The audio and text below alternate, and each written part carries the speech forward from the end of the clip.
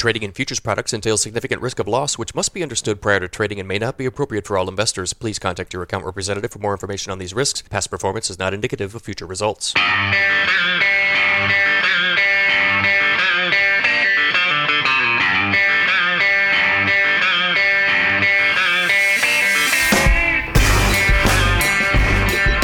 If you like grain markets and other stuff, you've come to the right place. Welcome to the Grain Markets and Other Stuff podcast. Here's your host, Joe Vaklovic. Hey everybody, welcome back to the Grain Markets and Other Stuff podcast. If you're new to the show, welcome. Happy to have you here. My goal here is to talk about grain markets and other stuff. The other stuff is oftentimes, but not always, related to the grain markets and grain marketing and things along those lines. Today's episode is in fact related mostly to grain marketing.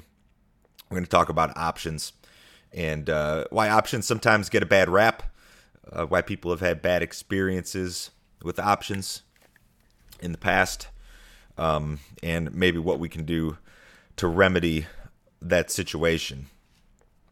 Remember, if you'd like to follow along here, the podcast, Grain Markets and Other Stuff, it's available everywhere. It's on Apple Podcast, Google, Spotify, really any other podcast platform. So if you haven't subscribed already and you like the content that I'm putting out here, certainly go ahead and subscribe. The more subscribers, the better. Also, you can go to standardgrain.com to find out a little bit more about me. Follow me on Twitter at standardgrain if you're looking for some more real-time info.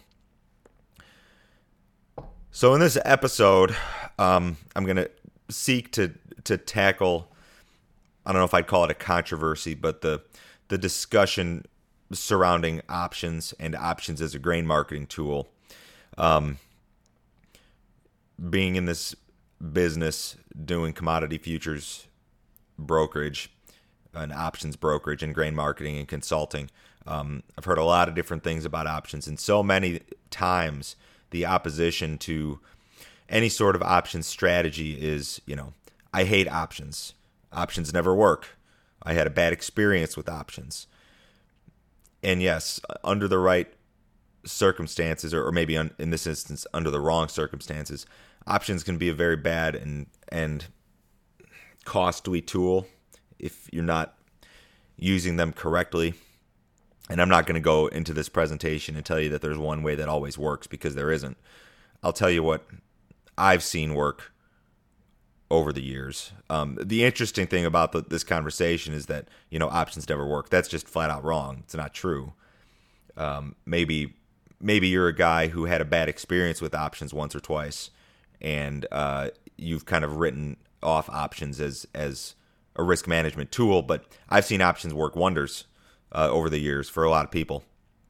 And I think that that's why this is interesting, because I think you've got people who are in a couple of different camps. I mean, some people love hedging or trading using options. Other people won't touch them. I'm going to kind of run through what I think is the good, the bad, and the ugly about buying a put, selling a call, other different strategies. I'm going to tell you what I've seen fail over the years. I'm going to tell you what I've seen succeed over the years. And there's some attitudes, mentalities that I think an options trader or hedger should possess. And maybe at the end of the day, options are not for you. But maybe you think they're not for you, and they really are. That's what I'd like. That's kind of the question I'd like to maybe try to answer here before the end of this. So what's the first thing that you hear from say a grain marketing advisor or a broker when it comes to options, and let's hedge using options? Well, buy a put option. A put option is insurance. A put option will set a price floor, and you don't have to commit to a cash sale, and you leave the upside open. Isn't it wonderful? And in a lot of situations, what ends up happening is that, you'll buy that option, say on December corn, and maybe it's a $4 put option. And let's just use this year's example. We've got the board hovering around $4, and maybe you go spend 25 cents on that option, 25 cents a bushel. The reason perhaps that wouldn't succeed is there's more than one level to it. So the first thing working against you when you just straight up buy the option, of course, is time value. And when you buy an option without a big move in the market, pretty much every day, you're seeing time value decay. And the reason that there's time value in an option is because, the option provides you the right, in this instance, to be short from $4, but not the obligation. So the more opportunity that market has to trade sharply below $4, the more time it has, the more it's going to be worth. This is a very simple way of explaining it. I'm not going to get into Greeks or any of that stuff today, but the time value is working against you no matter what the situation. And that's the first problem. If you run into a market that consolidates over the period of a month or 2 months or 3 or 4 or 5, 6 months, and you've bought 10 months worth of time, it's almost a guarantee that if the market doesn't move real far, that option's going to be worth a lot less. And you're going to be sitting here looking at a board price that hasn't changed, but your option is worth a lot less. You're already losing money there. The other thing, of course, would be, buy the put in the market rallies. And that's a lot of times what you're sold on, is that you should buy the put so that you're still in the ball game when the market does rally.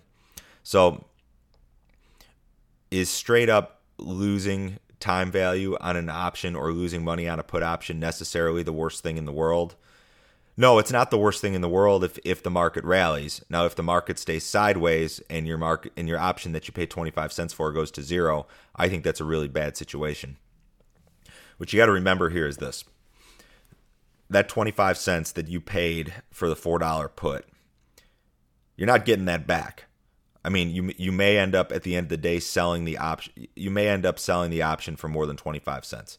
So, yeah, you'll get it back. But let's say that the market goes from $4 and at expiration it's at $3. What have you made on that option that you paid 25 cents for? You didn't make $1. The board moved $1, but you didn't make $1. You still gave up that 25 cents. You gave up that edge. You give up a big, big edge when you're just a put buyer. So really what you've made is 75 cents on $1 move to the downside with just a straight long put option. And that, in my opinion, there's a time for that, but it's typically not the most efficient way to hedge. I feel like as a farmer, as a producer of the actual cash commodity, you're probably the last person that should be giving up an edge when it comes to hedging. Most of these people, or not most of them, but a lot of the open interest in these markets has no interest in the cash market. You've got a lot of speculative money out there that's trading just to trade. You've got an interest in the cash market. So I feel like as a farmer, you're probably the last person that should be giving up that edge in the market. You're giving up that 25 cents you're giving up a big edge when you do that. I don't like that necessarily, although I think that there is a time for it. I've seen long only put strategies work, and when they do work, it seems like it works like this. It's usually you buy a put after an extended rally. And over the last 4, 5, 6 years, what we've seen, say in the corn market, are a rally, a crop scare event that maybe lasts a month, and then you'll revert back and go back to the old trading range, which is, what's been 350 up to 380 basically for the most part in spot month futures at least. So I've seen it work in those situations. If you can really time it right, after a rally, I think that the long only put strategy can work.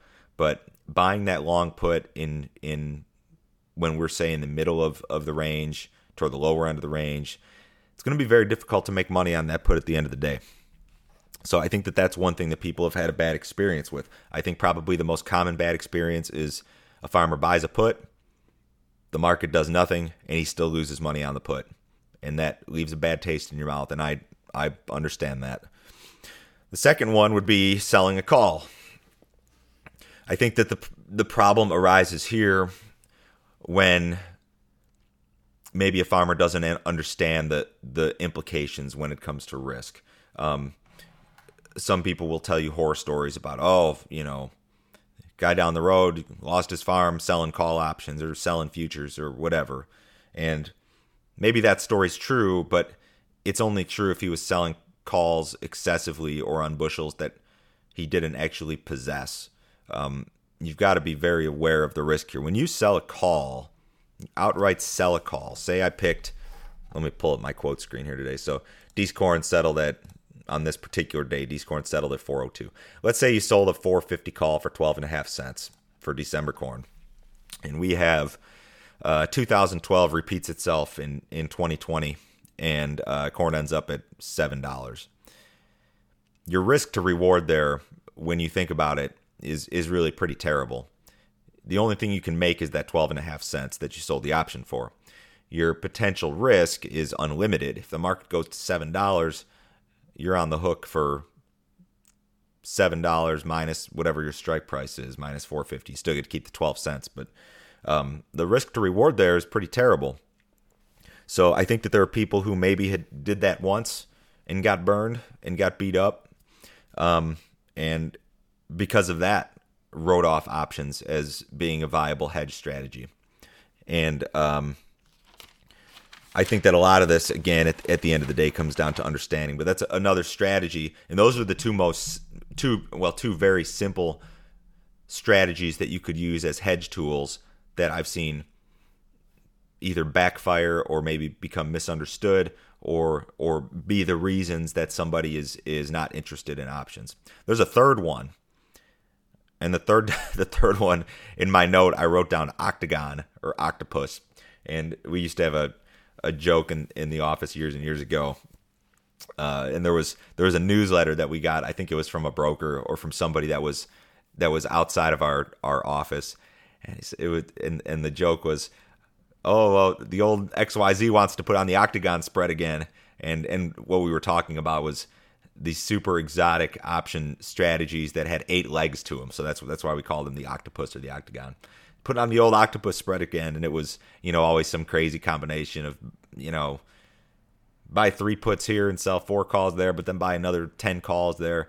And I think it's very difficult for anybody who's not a professional to understand that sort of thing.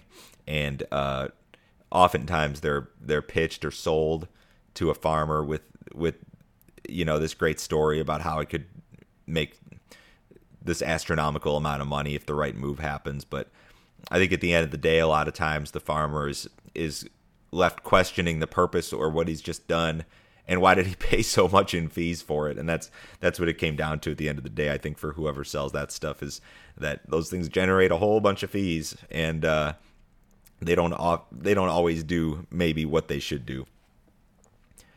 Now, options can work. I have customers that hedge every year using options.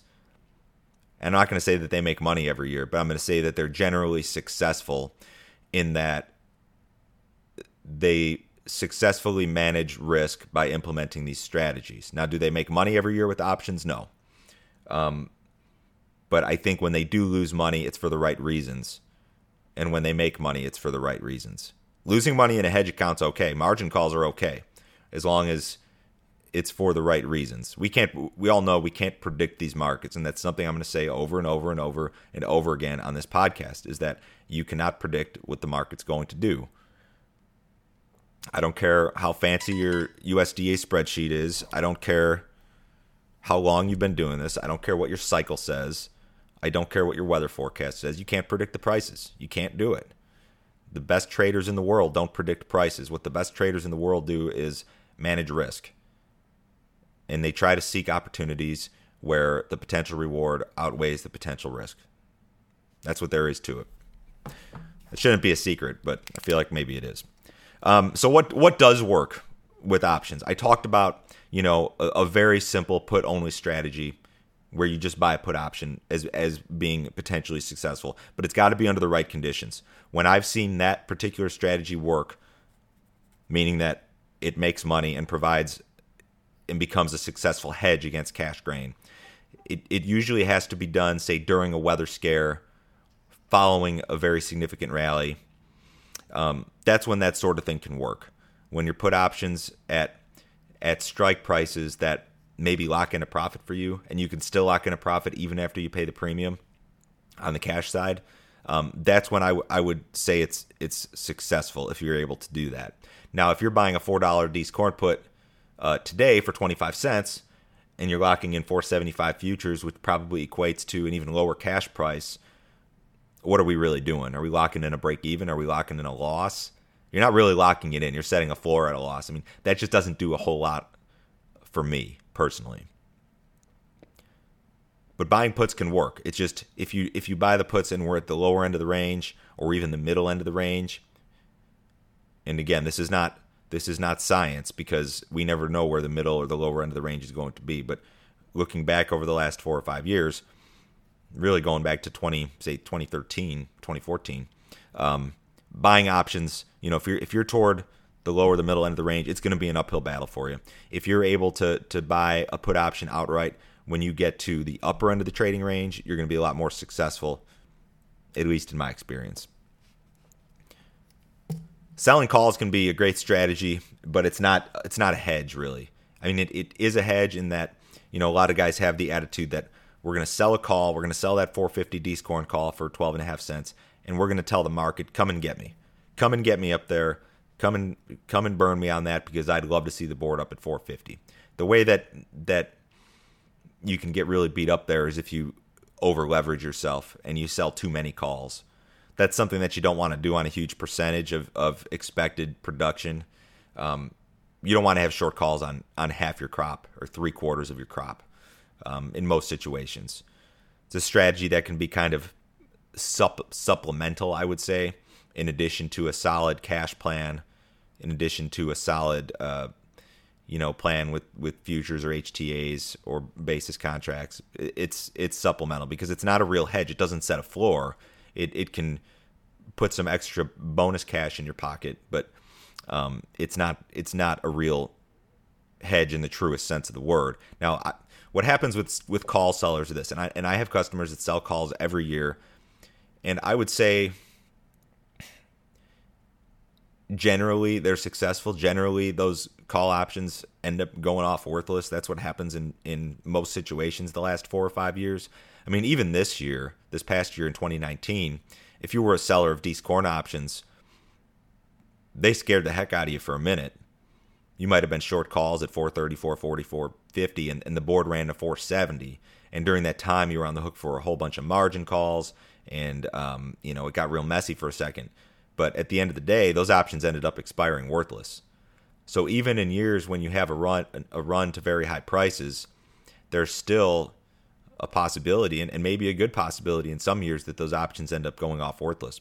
So I think if you're going to be a call seller, in my experience at least, this is in my experience, if you're a call seller and you do it consistently, if you sell calls above the corn market every year, I would venture to say that over the course of 10 to 20 years, you'll be pretty successful. You'll probably make money. That would be my guess. Now, the tide could turn here, and what we've been in the corn and soybean markets here recently, the last several years, 5-6 years, has been kind of a range-bound affair. If we get back into, say, a 2006 through 2013 type market where we're in bull market territory more often than bear market territory, that's going to change. That's going to change, and the call sellers are going to get beat up every year. We're not there yet. I'm going to tell you my favorite way to hedge using options. This is what I've seen. This is a strategy that I've seen be successful over the years. It's not extraordinarily complicated. We refer to this strategy, it's a two-way spread. We refer to this in the industry as a risk reversal. Some people call it a combo. Some people call it a collar. Essentially, what you do in this strategy is you buy a put while simultaneously selling a call to offset the call of the put, to offset the cost of the put. And this goes back to the earlier conversation where I mentioned that the big problem with long-only puts is that you see time value decay. My favorite way to do this, and I'll give you an example of it right now, is to buy a put and then sell a call of equal value. So what you're doing is you're not giving up that big edge. And the situation that occurs so often with long puts is that, okay, you put the strategy on and then the market does nothing for 3 months. With this sort of strategy, if you buy a put and you sell a call simultaneously at equal value, you pay net nothing out of pocket. When we consolidate for 3 or 4 months and you have that strategy on, yeah, your put the long put's going to lose money, but the short call is going to lose money as well, and that's profitable for you. So at the end of the day, you might be left with nothing. So here's an example, and this is not one that I'm advising right now, but this would be an example. So let's say I bought a December corn 380 put for 14 cents, and I sold a 440 call for 14 cents. What does that do for me? It provides me a floor at 380. Is that a great floor? No. This is just for demonstration purposes. It provides me a ceiling at 440. So you've got 3 different scenarios that can play out here with this thing. The first one is this. The board trades below 380. If you hold on to these positions through expiration and you were to put that trade on at equal value, the put is, you bought the put, but you sold the call for an equal amount of money. If we trade below 380, you're going to essentially be paid off 1-to-1. Anything below 380. If the board ends up at $3, you're going to make 80 cents. Second scenario, the board trades above your short call, 440. You're essentially going to be short the board from that 440 strike. Now, there's some tricks there because you're not guaranteed that short position. This is where people get hurt with accumulator contracts in a lot of situations. You're not guaranteed a short from that position. The nice thing about being short the 440 call, though, on the board rather than doing it with an elevator as an accumulator, is that in the board you can get out of it. So at any point I could get out of this whole thing and just say, okay, the market's good enough, I'm going to make a cash sale and I'm going to take a loss on my hedge. At any point you can do that. But that's your second scenario, is that you trade above your upper strike price and you're basically stuck with margin calls and potentially a short position from 440. And like I said, you've got some flexibility there in that you can exit this thing at a loss and sell the cash. The third strategy, or the third possibility, is the one that I see occur probably most often, is that we just trade in the middle of that range. We trade in the middle of that 380 to 440 range for an extended period of time, or maybe the entirety of the option. We could very well trade, in this instance, in December corn, we could trade between 380 and 440 for the next 6 months, for all I know.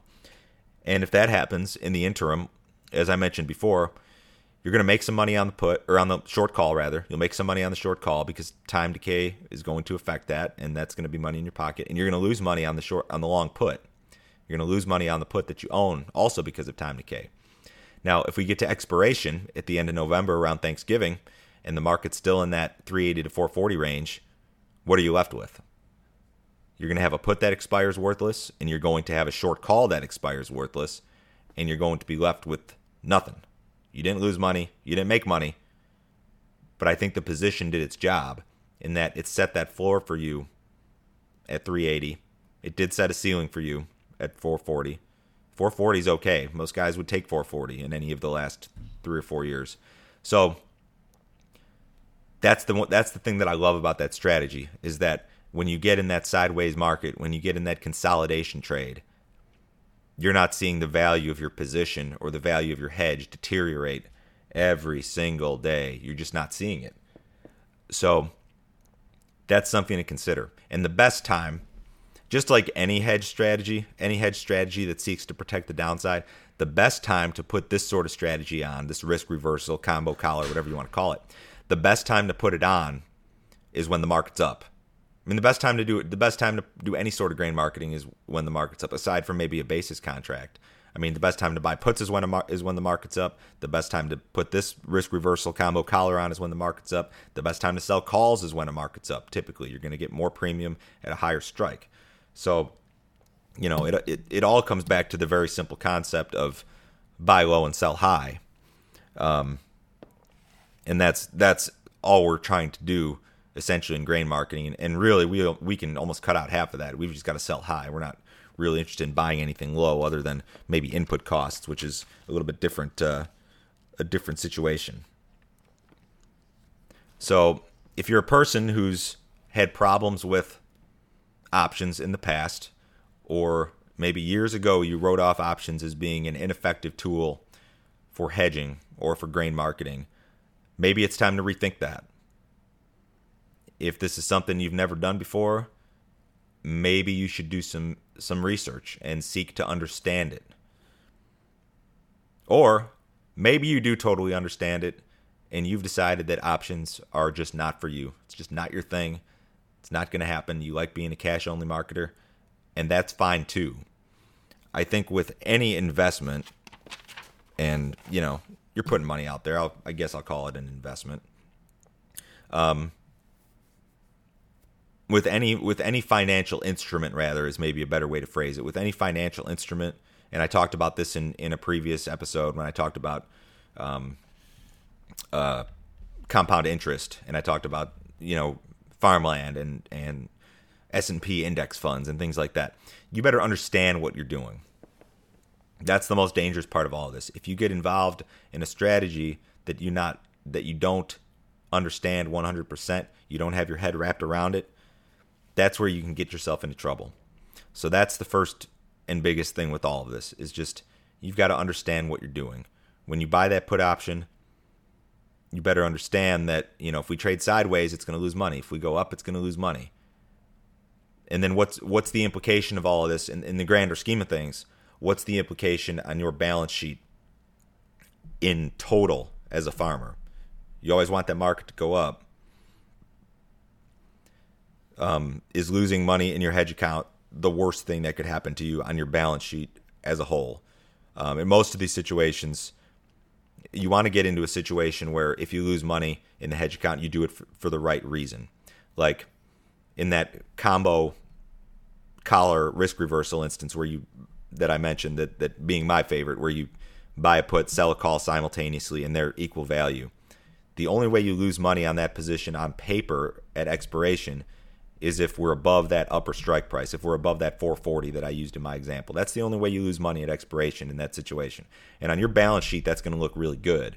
What looks bad on your balance sheet is when you buy a $4 put for 25 cents and it expires worthless, but the board doesn't move. That doesn't really look good on your balance sheet. There's going to be a lot of people that have differing opinions on this, but I'm telling you what I've seen work over the last 15 years of doing this. That's what I've seen work. I've seen the long only put be successful sometimes, but only in the right situations. I've seen short calls be successful very often, but again, there's a lot of risk there, and you've got to understand that it's a limited reward, unlimited risk scenario there.